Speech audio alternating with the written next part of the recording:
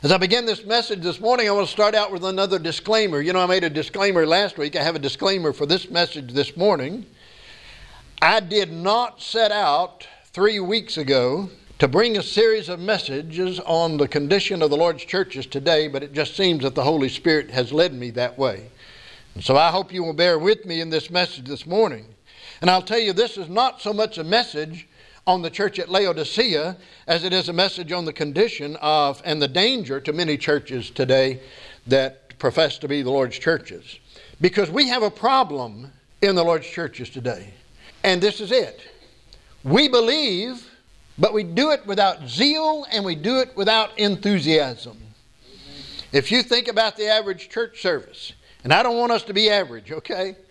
Have you ever attended, let me just ask it this way, have you ever attended a dead, dry church? Amen. A dead, dry church service?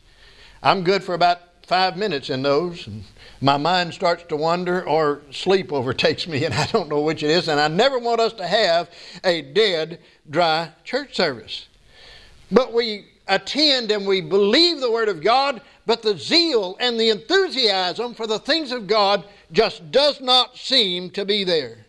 And it's as if many times we just look at God and yawn right in His face. So, Lord, okay, I believe in you, but, as far as being too serious about serving you, I don't know about that. And in many ways what it says is, God, you just don't excite me. You just don't thrill me. Your work is a burden.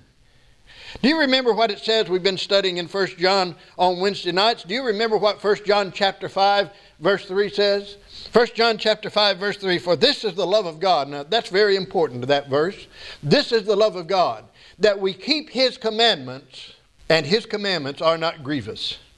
And that word grievous means they're a burden. They're not a burden. They're not a weight on us. They're not heavy to us. They're not burdensome, a load to bear. We love to serve God. We love to obey God. We want to do what God would have us to do.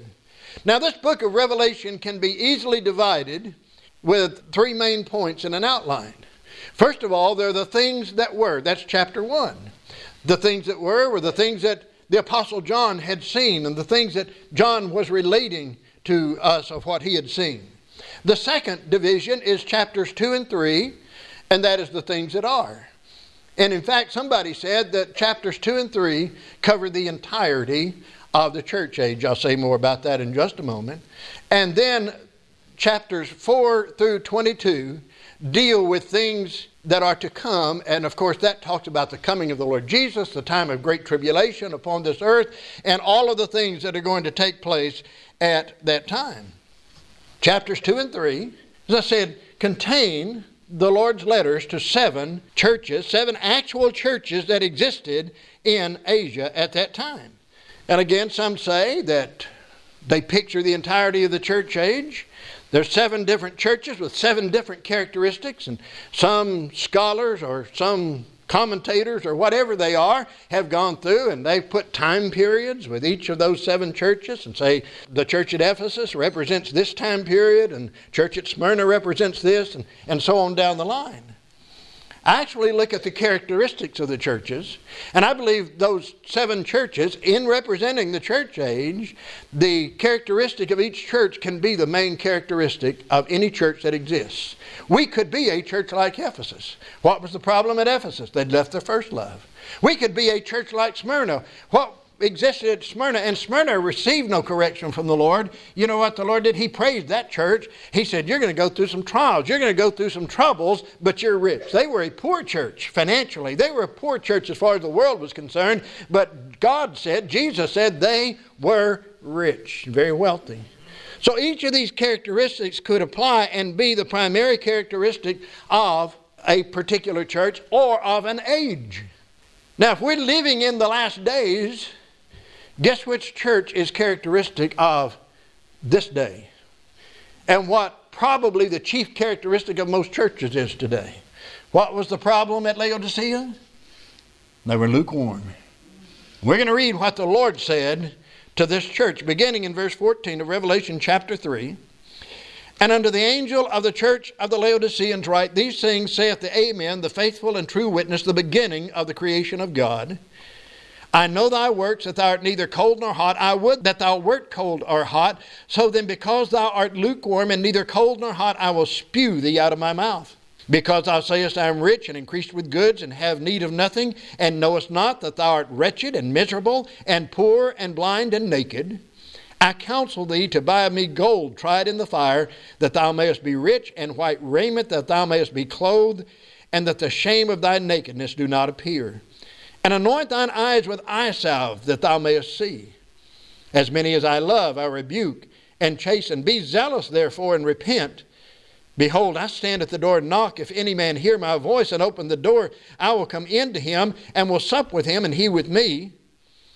To him that overcometh will I grant to sit with me in my throne, even as I also overcame, and am set down with my Father in his throne. He that hath an ear, let him hear what the Spirit saith unto the churches. Now I want to go back to chapter 1 of Revelation for just a moment. And in chapter 1, verse 13, what you see is the Lord in the midst of the candlesticks, 7 candlesticks. I want to just read verse 13. And in the midst of the 7 candlesticks, one like unto the Son of Man, clothed with a garment down to the foot, and girt about the paps with a golden girdle. So here you have a picture of Jesus standing in the midst of 7 golden candlesticks. And then verse 16 says this, and he had in his right hand 7 stars, and out of his mouth went a sharp 2-edged sword, and his countenance was as the sun shineth in his strength. So here we have the Lord in the midst of the candlesticks. We have him holding the stars in his right hand. Well, say, preacher, what does all of that mean? Well, verse 20 gives us the answer. And the mystery of the 7 stars which thou sawest in my right hand, and the 7 golden candlesticks, the 7 stars are the angels of the 7 churches. Now that word angels is an interesting word. In the Greek it's angelos. It just means messenger. And most commentators will say, and I believe this, that this word angels, or this word messenger, refers to the pastors of these 7 churches. That the messages to the 7 churches were sent to the churches through the pastors. And so it's nice for you to know that you have an angel for a pastor, right? You can say amen to that. I don't mind. But here are the pastors or the angels of the churches, and the Lord has them where? In his right hand. Listen, you better pray. You need to pray that the Lord will always hold your pastor in his right hand. You don't want your pastor getting out of the Lord's hands. You don't want your pastor getting out of the Lord's control. And so a church of the Lord Jesus Christ needs to pray this way. And again, it reveals who should be in control when the message is presented to the Lord's churches. The Lord himself should be in control. I pray every time I preach that God will take charge. That it won't just be my sermon. I don't like sermons. I like messages from the Word of God. It'll not just be my sermon. It will be a message from God's Word straight to our hearts. And then he says the golden candlesticks are what? They're the 7 churches. And so the Lord is in the midst of his churches. What did Jesus say in Matthew chapter 18, verse 20? Where 2 or 3 are gathered together in my name, there am I in the midst of them. Jesus Christ is here this morning, folks. God the Father is here this morning. God the Holy Spirit is here this morning. But we need Jesus in the very middle and in the very midst of this church.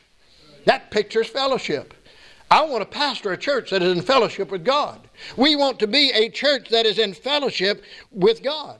Now what we're going to see when we get down to verse 20 is we're going to see Jesus on the outside of this church because he's knocking on the door asking entrance. We'll talk a little bit more about that in just a moment. I don't ever want to put Jesus outside of his church.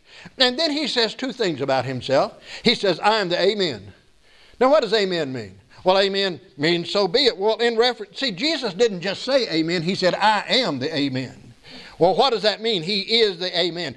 He is the one who is steady. He is the one who is unchangeable. He is the one who is unchangeable as to his purposes and as to his promises. We just got through with Sunday school this morning, teaching in the book of Joshua. And Joshua reminded Israel, just think of everything God's done for you. If He kept those promises, He'll keep promises in the future.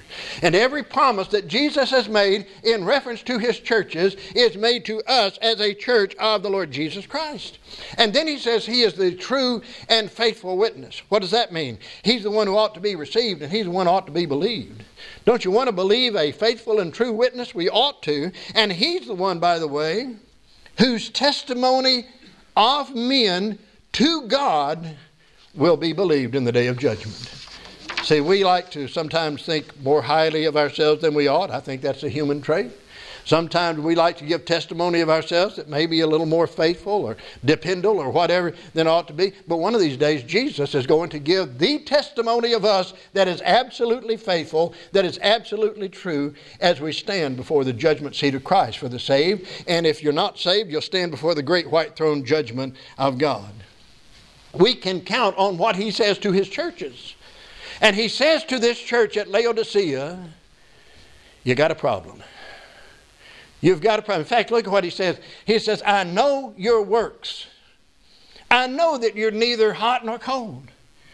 I would or I wert or I wish that you were hot or cold and not lukewarm. See, here was a church that was too cold to be hot and it was too hot to be cold. Now, have you ever done that? See, I did this just the other day and I wrote about it on Facebook. I was a little bit sleepy during the middle of the afternoon, so I got up and fixed myself a cup of coffee. And I set that coffee down on a table and I said, while that coffee cools just a little bit so I can still drink it good and hot, but I let it cool a little bit, I'm going to sit here in this recliner that the deacon gave me. That puts me to sleep, okay? And I sat down in that recliner, and when I woke up, my coffee was cold. Had to reheat it. It wasn't just warm enough to drink. It was too cold to drink. So here's a church that had not cooled off completely, but they were just sort of lukewarm in relationship to their Lord. And so we're going to talk about lukewarmness this morning if you haven't figured that out yet. I said I didn't start out 3 weeks ago to do this, but I've sort of been led that way, I believe. And first of all, what we see in verses 15 and 16 is what we call the curse of lukewarmness. The curse of lukewarmness. Look at what he says. So then, because thou art lukewarm and neither cold nor hot, I will spew thee out of my mouth.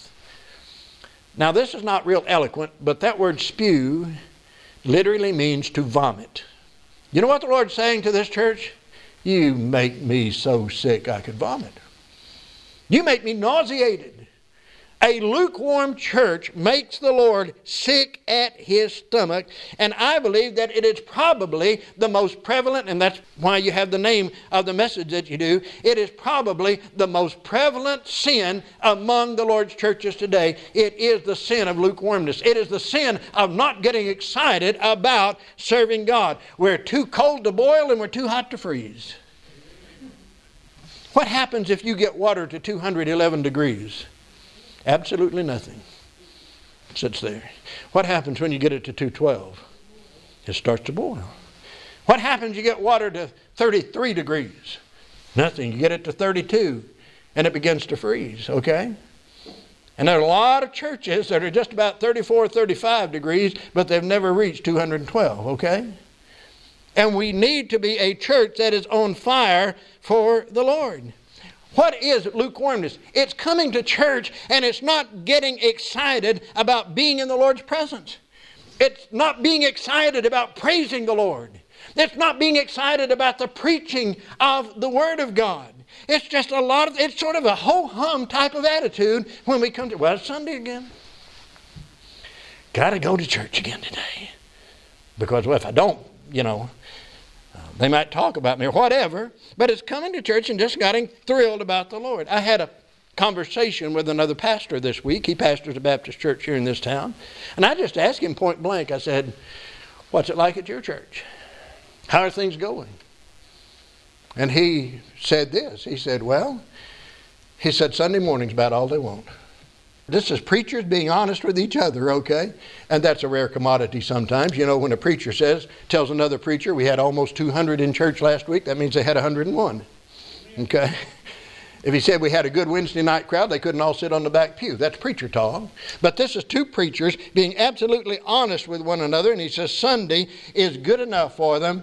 Sunday morning, that's all. And by the way, I included when he said that, I said, oh, they just want to tip God an hour each week, huh? But he said Sunday's good enough for them.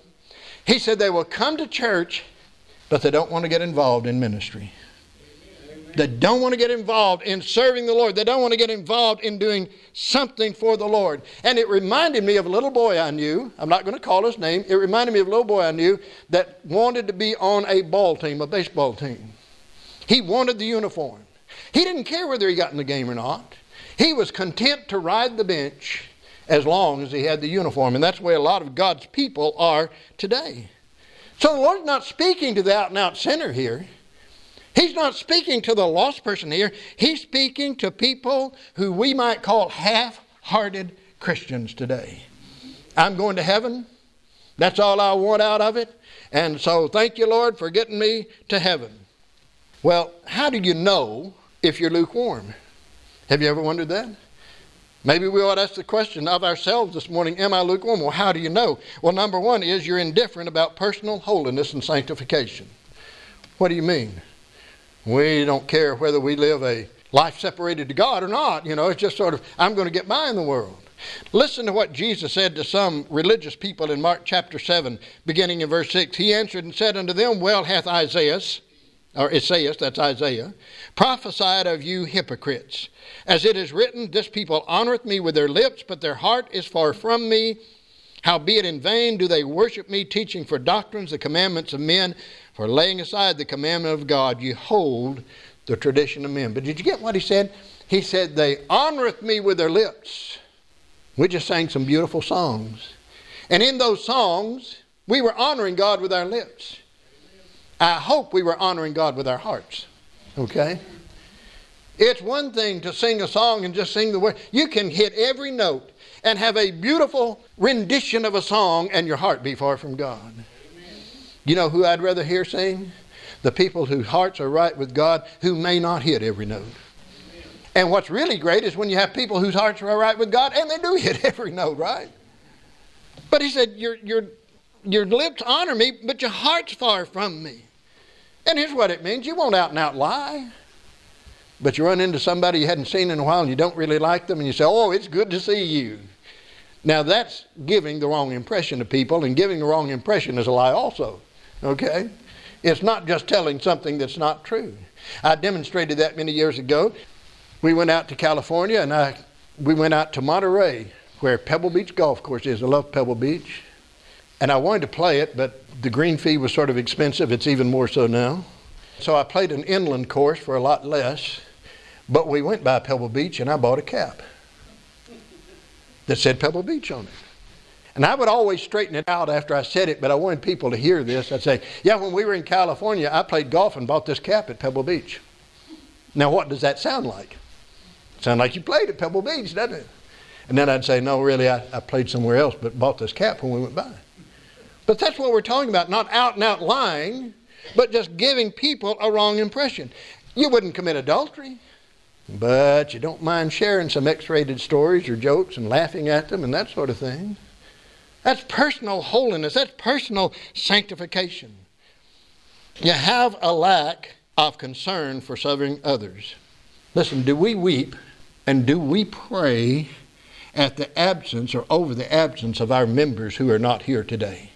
Not the ones who are ill, not the ones who are in nursing homes, not the ones who are in the hospital, but I'm talking about the ones who have just said, I don't care to go to church today. Do we look at the lack of attendance? You know, I pray about that a lot.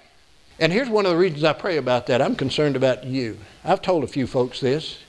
Listen, people worry about the preacher getting discouraged. I worry about you getting discouraged. Amen. You know, that's my concern. I don't want you coming. Okay, so our numbers are down. What do we got to do? We got to invite people. We got to witness to people and let the Lord bring people in to get them back up. Amen. But I don't want you getting discouraged just because the numbers are down. Because if you get discouraged, guess what? I'm going to get that way too. Anyway, we're not concerned. And do we weep over the unsaved people in this community? Are we that concerned for their souls? Or do we just pass by somebody and say, well, I just see them. I don't know anything about their soul. I don't think about their souls. And that's number 2. Number 3. Brother Rick will like this one. Our singing is not spirit-filled. When it comes time to sing these wonderful hymns, to sing these songs of faith, is our singing spirit-filled? Listen to Ephesians chapter 5, verse 18. And be not drunk with wine wherein is excess, but be filled, that means controlled, with the Holy Spirit, or with the Spirit, speaking to yourselves in psalms and hymns and spiritual songs, singing and making melody in your heart to the Lord. We ought to sing with gladness. We ought to sing with urgency. We ought to sing with feeling. Amen.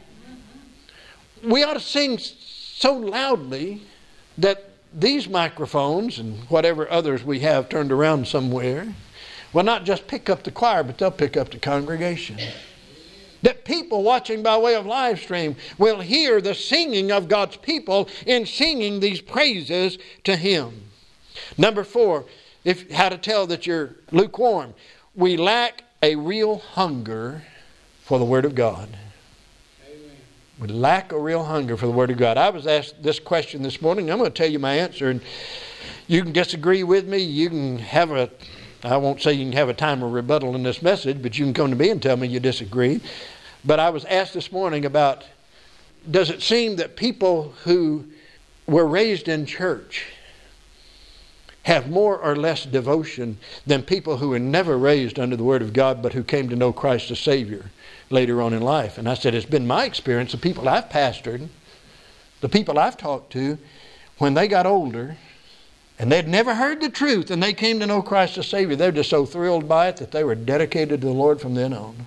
Amen. And those of us, and I was one of those who was raised in church, there's a period of time that we go through and it's just sort of like, okay, this is what do you know why you're a member of this church, a Baptist church? Amen. Well, I like the people. No. I want to know why. And I told the class, most young people go to a particular church because that's where their parents take them. Instead of a commitment that this is the preaching and the teaching of the truth of God's Word. There are people who believe the Bible in general, but they don't believe it in specificity. What is specificity? I mean specifically. There's some wonderful verses in the Word of God, but they don't apply to me, right? Seek ye first the kingdom of God and His righteousness. Well, that's good for you, preacher. But that's not too good for me because I've got to live and work and be out in the world every day. No, believe it specifically. Do you know that most believers have never read the Bible completely through? Amen. Let me tell you this. You can read through the Bible in 10 months if you will read 4 chapters a day. Just 4 chapters a day, 10 months, you can read completely through the Word of God. And so many, if you don't spend time in the Word of God and you don't love the Word of God, you're probably lukewarm. Number 5, prayer time is not a priority. When was the last time you missed a meal to pray? When was the last time you missed sleep to pray? I've taken recently, and I've done it in the past, and every once in a while you get out of habits. But when I go to bed at night and I'm lying there in bed, one of the best things to put me to sleep is I just start praying. You say, should you go to sleep praying? Yeah, that's fine. Just keep praying when you wake up, right? But there's a peace and a comfort that God gives you when you're doing that and you're praying to Him lying there in bed. When was the last time we fasted and prayed for a day?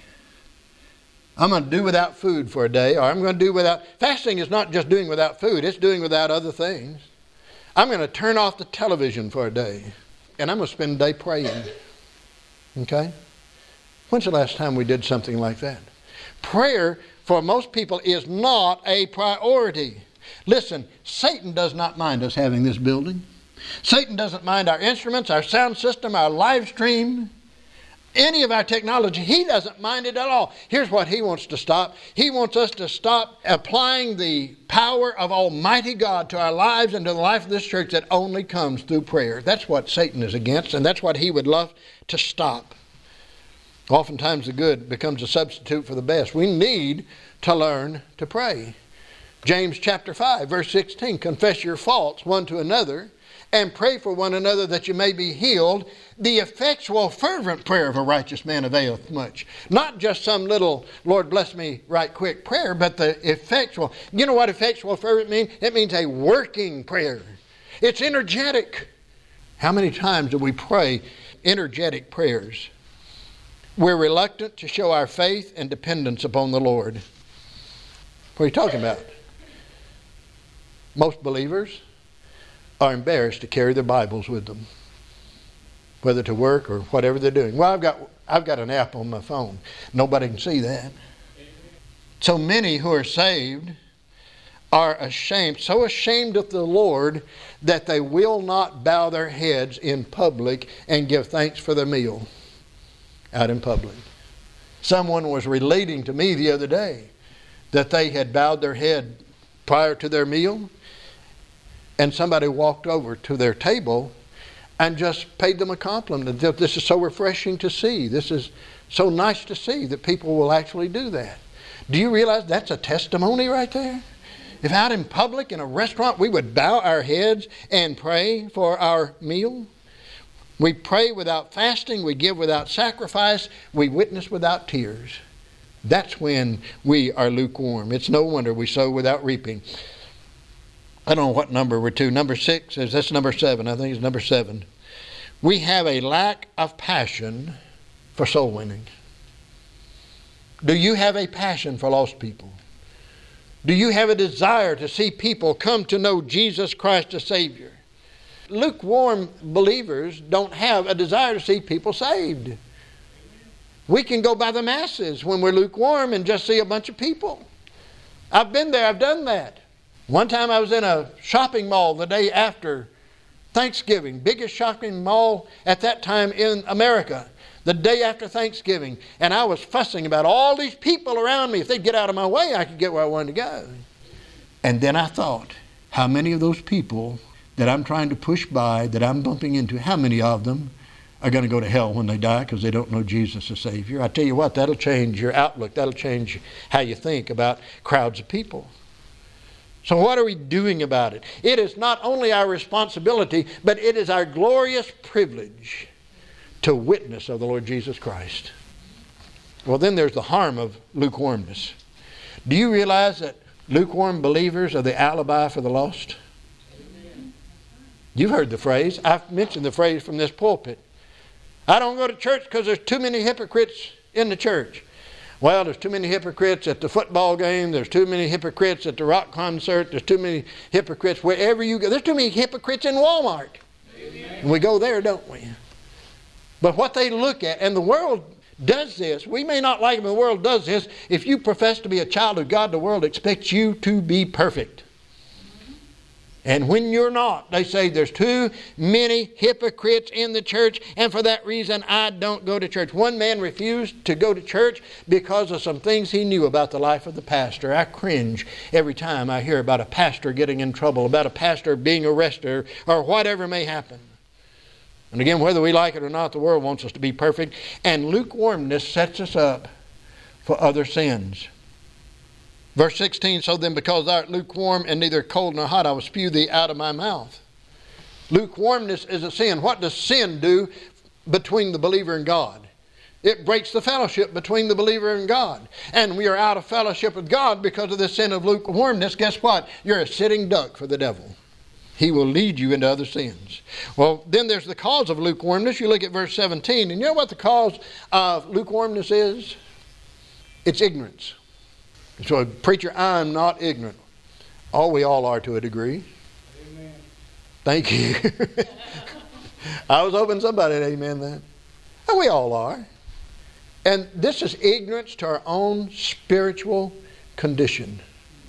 Because you look at that 17th verse, and what does it say? They said, I am rich and increased with goods. But what did the Lord say to this church?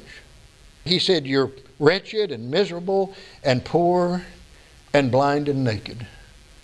They were ignorant as to their spiritual condition. They didn't know what their condition was, lukewarmness, and they didn't know what their need was. And so they were just totally ignorant. They were out there going through the motions, sort of like 2 Timothy chapter 3, verse 5. having the form of godliness but denying the power thereof. That's where they were. That's what they were doing. And here's a sad fact. The lukewarm believer is usually the last one to know that he's lukewarm. He thinks he's serving God.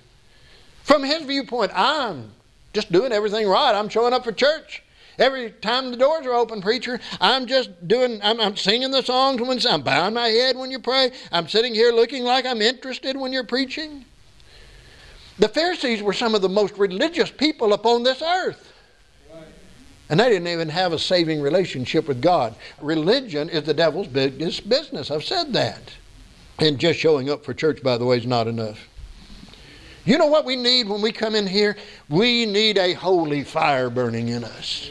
We need that desire. I'm coming into the presence of God Almighty. I'm coming into the presence of the Creator of the universe. It's not just Sunday again. It's the appointed time that we who know Jesus Christ as Savior especially come together and worship God. We need that holy fire. Listen, the city of Laodicea was famous for three things. Its wool, or its clothing, number one. It was sort of the Paris of its day, all right? And it was famous for its wealth and for its gold. And it was famous because it had a medical center there that treated blindness. And God's saying, in spite of all that, you got everything the world thinks you're supposed to have, but in spite of all that, you need me. You need my holy fire within you. Amen. If you're going to be what you ought to be. Here's a great danger. The complacency and self-satisfaction of lukewarmness begins gradually. It's not all at once. I mentioned that in the Sunday school class. You know, somebody who's been faithfully serving God just doesn't get up one morning and say, I'm going to quit serving God today. That's it. I'm done. No, it begins gradually. Somebody said that church members are like old cars. They begin to miss a lot before they quit altogether. Okay? And I guess that's true. Because I've seen church members begin to miss a lot and then they quit altogether. Revelation chapter 2, verses 2 through 4 has some wonderful things to say about the church at Ephesus. You read those verses, you'll find out that they were a doctrinally sound church. They hated the deeds of the Nicolaitans. They had tried some who said they were apostles and were not, and found them to be liars. I mean, the Lord just goes, He says, thou hast labored, and that means to toil to the point of exhaustion, and you've borne, and you've had patience, you've endured for my name's sake. They had all of these good things going on, but they had one thing wrong. We talked about it last week, I think. What it was going wrong in the church at Ephesus. They had lost their honeymoon love for Jesus. They had lost that first love. They got so busy with other things. And here's the danger to churches today. We can get so busy with other things that somehow Jesus slips into second place. Or somehow he slips into third place. Maybe they had such a distaste for the Nicolaitans. Thou hatest the Nicolaitans, which I also hate, Jesus said. Maybe they had such distaste for the Nicolaitans that their focus went there. Boy, we're going to fight these Nicolaitans. We're going to be against them. We're going to get them out of the church. And they just lost their focus they shifted their focus. Maybe they got so busy trying those who were apostles and were not, that began to occupy their minds more than Jesus occupied their minds. Our focus needs to be on Jesus Christ, on serving Him. First love is enthusiastic love. First love is honeymoon love. First love is love that doesn't count the cost. And Jesus said, you've left it. You don't have it for me anymore. They hadn't quit loving the Lord altogether. They just didn't love Him as much as they once did. Okay? Their love had waned a little bit.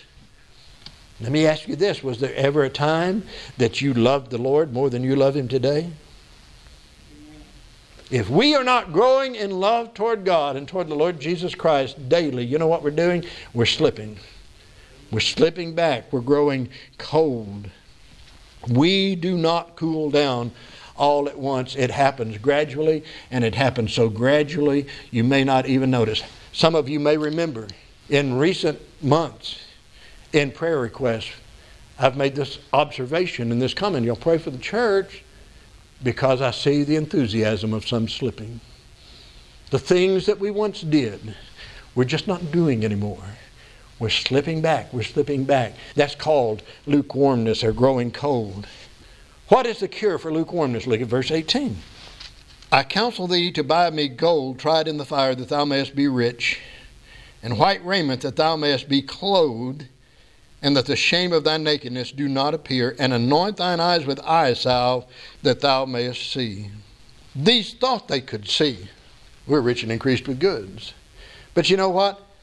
The natural man cannot see and cannot receive the things of the Holy Spirit. Listen to 1 Corinthians 2:14. But the natural man receiveth not the things of the Spirit of God, for they are foolishness unto him, neither can he know them, because they are spiritually discerned.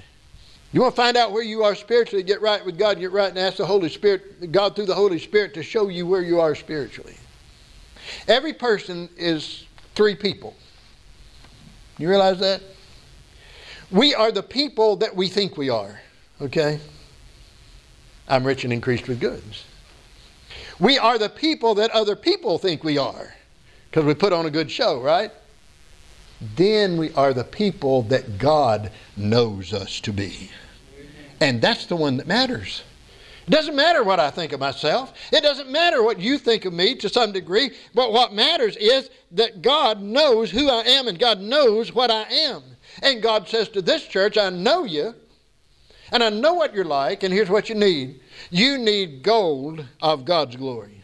You need gold that's been through the fire. You need that gold that's been tested. They thought they were rich. Jesus said, you're not. You're poor. You're wretched. You're miserable. Let me ask you this. Are you rich today? Be careful before you answer. I don't want to get anybody in trouble here. Are you rich today? Here's how to tell. Add up everything that you have that money can't buy and that death can't take away. That's how rich you are. We're all going to leave this life, and we're going to leave everything that we have behind.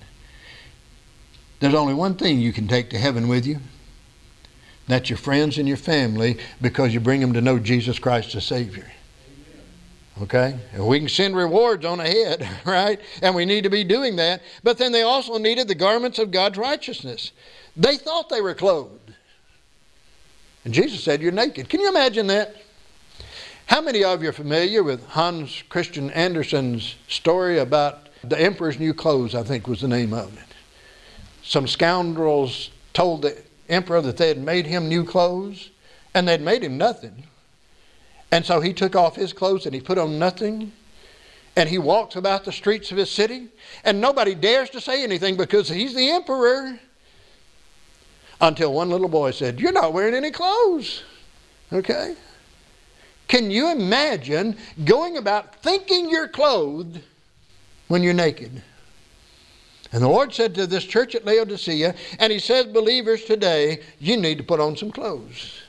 And the clothes you need to put on are the clothing of my righteousness. White raiment talks about purity. White raiment talks about righteousness. It talks about being right with God. And these are the things that we need if we're going to avoid lukewarmness in our own lives. God's riches, God's righteousness, God's rebuke.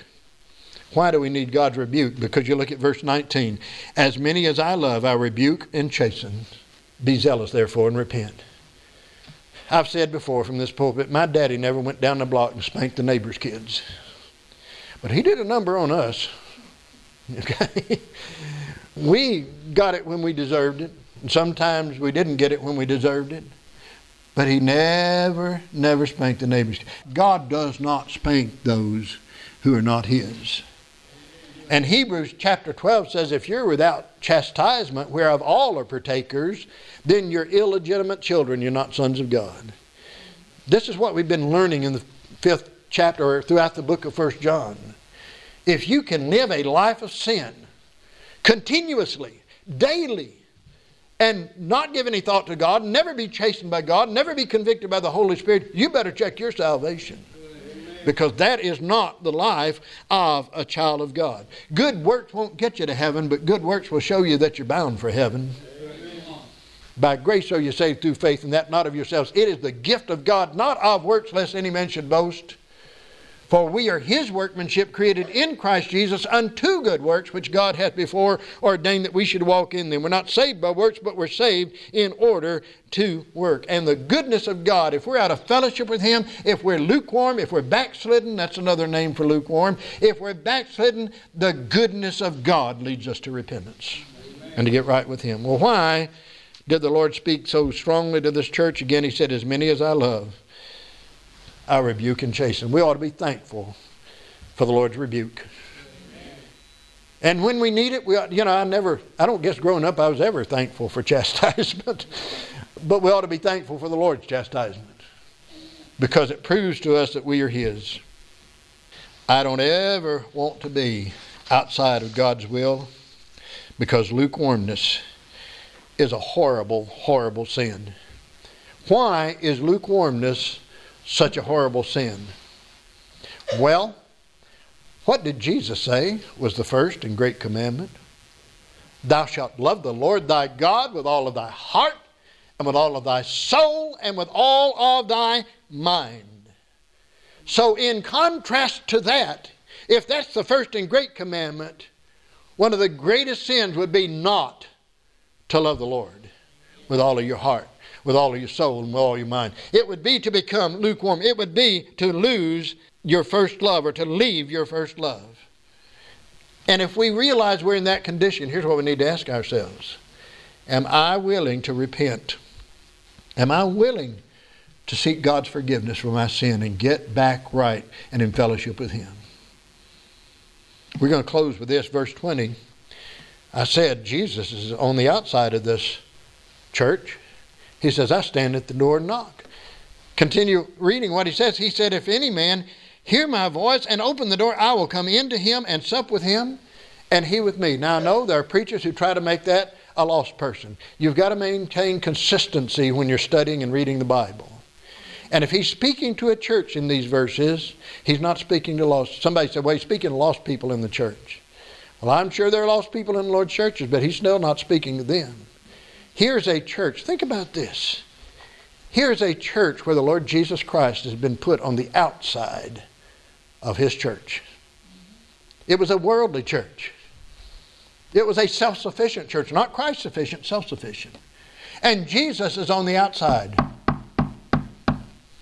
I'll come in. But where's the handle to the door? It's on the inside. We have to open from the inside, and we have to let Him come in, and we have to let Him sup with us, and we have to let Him fellowship with us. It's our decision. And as a church of the Lord Jesus Christ, I want Him on the inside, folks. Don't ever want Him on the outside. Amen. If you ever love Jesus more than you do today, if you like Ephesus, if you've left your first love, if Jesus ever excited us more than He excites us today, folks, we're growing lukewarm. We're slipping back. But here's what He says. He says, today, if you will hear my voice and you will open up, I will come in and I will have fellowship with you. And I can guarantee you through personal experience that it is a sweet fellowship. Amen. It's a horrible thing to be lukewarm. It's a horrible thing to be outside of the will of God and out of fellowship with the Lord Jesus Christ. But especially if you're a child of God and you be made right with Him and have that fellowship restored, that sweet fellowship, and walk with Him and serve Him and love Him more and more and more every day.